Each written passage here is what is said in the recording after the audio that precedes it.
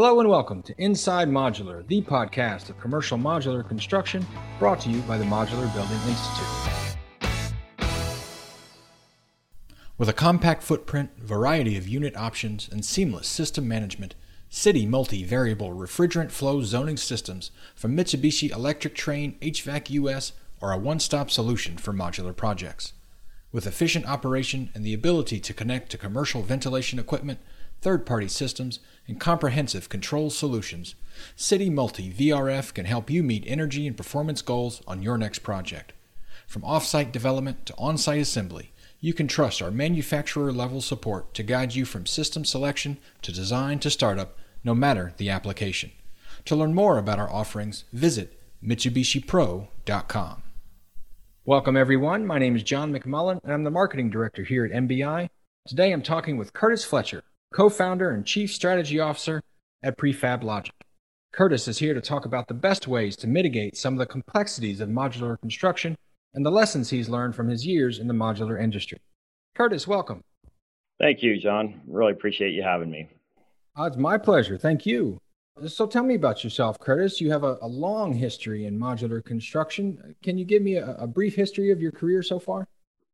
Sure. I started straight out of school at Fleetwood Enterprises, actually, down at corporate offices in Riverside. Manufactured industry doing RVs, travel trailers, in the product development group, and from there got into manufactured housing, and then eventually spawned into my own business doing modular buildings, large-scale modular buildings. And had a firm for about 10 years, and then started Prefab Logic in 2015 with my partner, Rick Murdoch, after he departed from Gurdon Enterprises, and here we are today. Very good. So what's kept you in the industry all these years? I know you've had Prefab Logic and then lots of other projects. What keeps you going? You know, it's the manufacturing side of it and the product development side of the business that I really enjoy. The creation component to the business that really gets me up in the morning. That's awesome. The problem solving. So let's focus on Prefab Logic. You started that company in 2015, as you mentioned, with your partner, Rick Murdoch, and you guys are modular consultants. Is that right? What does that mean? Yeah, so we basically started the business with the premise in mind that we are bridging the gap between the manufacturing groups, the developer, and the general contractor. There always seems to be this disconnect between the groups and the large unknown components to modular building, on the developer and general contracting side of the business. And so that business was really spawned to create a synergy between the groups and provide all the information they need to actually get the project done efficiently. Gotcha. From drawings to data, et cetera. So what's the process and when are you guys typically brought into a project? Typically early in the process, usually in the schematic design phase, Prefab Logic will get engaged in the project and help steer the project. And nowadays, because the market's become so competitive, we're actually involved in the project. Even in the entitlement phase, we'll do some early consulting to help make sure that the project's going to be able to be built in a modular fashion. So, anywhere from that entitlement through SD phase, we'll get involved and help drive the project forward. So when you're coming in so early, what's your process for evaluating a project when you first become involved? I guess whenever in the process you do become involved, what's that process look like, and what are you looking for? So early in the process, our team will take a look at the project and determine whether it's going to be viable for modular in the first place. And what that really means is, one, does the site really even lend itself to getting modules onto the job site? Right? Or the power lines, or there are other parameters that are going to keep that from happening, or other transportation things. And then, can we get the building to fit within the modular? If it's down the road in design a bit and modules just don't really work and they don't have a lot of flexibility in the design, then we'll sort of, give that news to the developer and let them know early on. our job, in my view, is to get them the fastest answer. If it's going to be a no, we want that answer to come quickly so that they don't waste their time pursuing something that's not going to happen.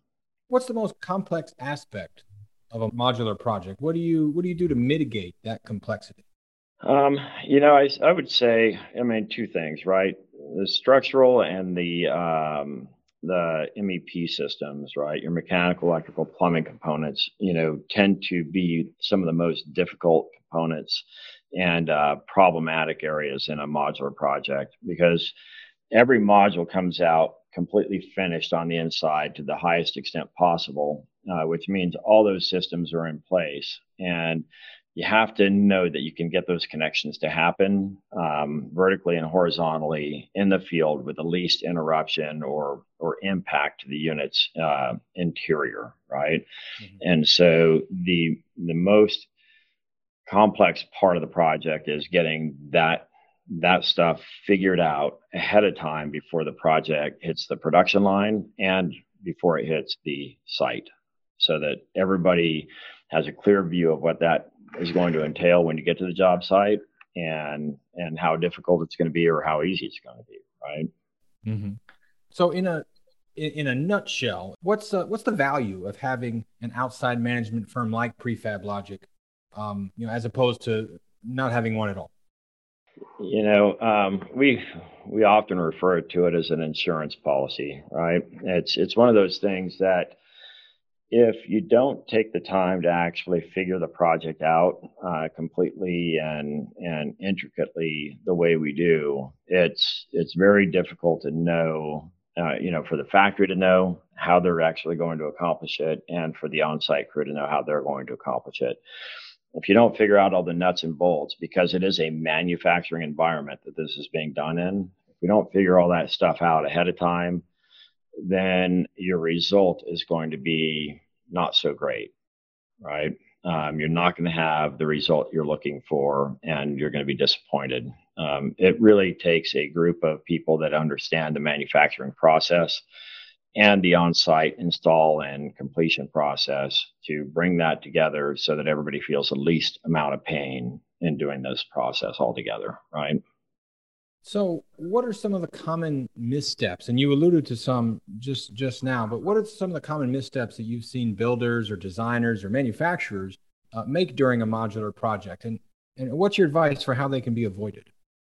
I think that probably the biggest misstep is not planning for modular in the first place. That's probably number one, right? But other than that, I think it's just assuming that somebody's got it, right? Somebody's going to take care of that, right? Because often they don't, and it's nobody's. I mean, it's just that it's not accounted for. It's no different than a scope of work for a contractor where you're doing a scope of work to assure that everybody's got their piece of the puzzle covered, right? And that there's no gray. And modular is the same way. And one of the big missteps people take or make here is that they don't take the time to figure that out and make sure that everything is covered and that all those things are answered and getting the right team together in the first place. What's the ideal timeline for a modular project? So I'm going to return a question. So by timeline, what do you mean? Do you mean like the length of time, or do you mean? Well, I guess every project's different, and you've got different factors to consider when you're talking about how long a project takes. But let's see. I'll rephrase. What's the ideal process for a modular project? Like what happens first? What happens second?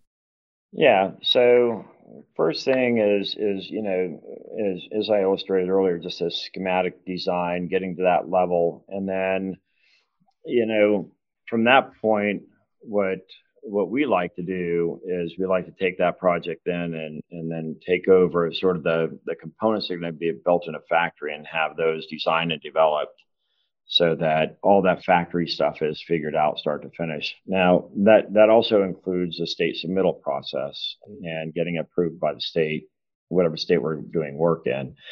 And that process can be pretty lengthy depending on the timeliness of everybody on the team and getting answers and deciding on specifications and all these different things that occur in a modular project.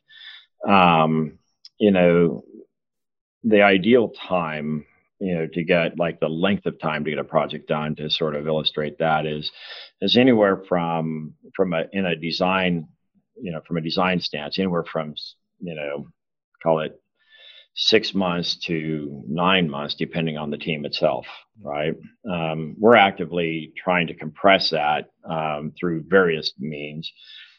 We'd really like to see that at a 4-month window for that design element, to work better with finance and other components in the market.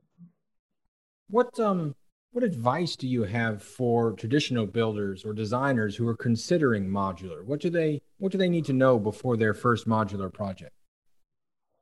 I think they need to. I think they need to know that there are different groups out there. Prefab Logic being one of them, but there are others. That are very useful resources in the industry, and MBI being one of them as well. Right.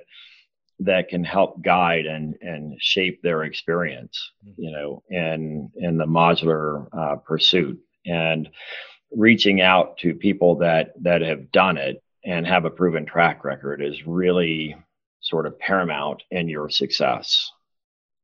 So I've been asking a lot of modular 101 type of questions. So I'm going to throw a modular 201 question at you. As for teams who've already dipped their toes into modular construction, they've done a couple of projects. What lessons should they be trying to learn, and what process improvements should they be looking to make as they continue further down the line?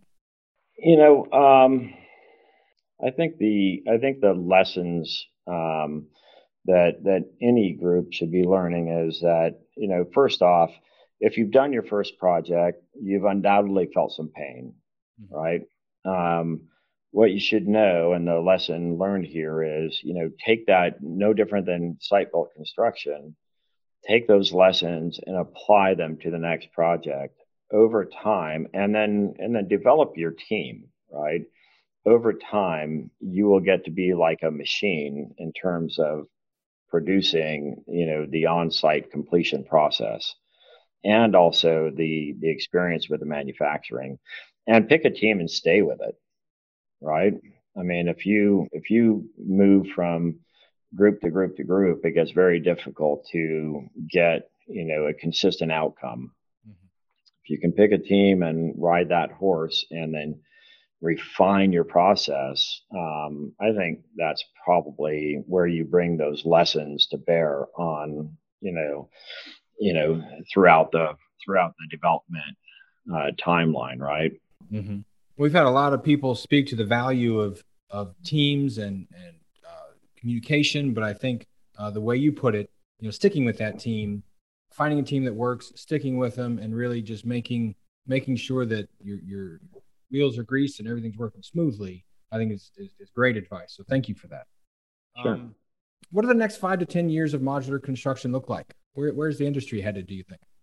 Oh, well, yeah, I've got a lot of forecasts for that, but I think it's going to be very interesting. I mean, the market today is very, very up and down, right, in terms of supply chain and cost structures and so forth. But what we're seeing in the marketplace is just this loss of skilled labor, right, which has been accelerated in a big way by the pandemic, leading people to retire early and find out that they can retire, which has really led to this mass exodus of the industry, and leaving us with a lot of unskilled and untrained labor in the market, and just not enough of it in particular. And so when I look out 5 to 10 years from now, and the shortage of housing and the homelessness and kind of unattainable housing in the marketplace, believe that manufacturing has to get better, in terms of the number of units we can produce, and that can take various forms. I'm co-owner and very involved in an automated manufacturing facility myself, and that is, in my view, one of the big future components, because it's very tough to get labor right now, and it's the only way we're going to actually offset that labor so that we can take the heavy lifting off the people and create an environment that people want to work in. But we have to be able to produce more. It has to get more automotive like. And to do that, it's going to take some big shifts in the market in terms of what we find acceptable for housing, right? In terms of, the size of the housing, the complexity of that housing. So we've got a lot of initiatives surrounding that in our various companies, but I see housing improving. I think it will hit, especially from the modular perspective, it will hit a new momentum over the next decade that should be pretty unbelievable. Well, that's exciting, and fingers crossed, certainly. That's just about it for my questions, but I had one left.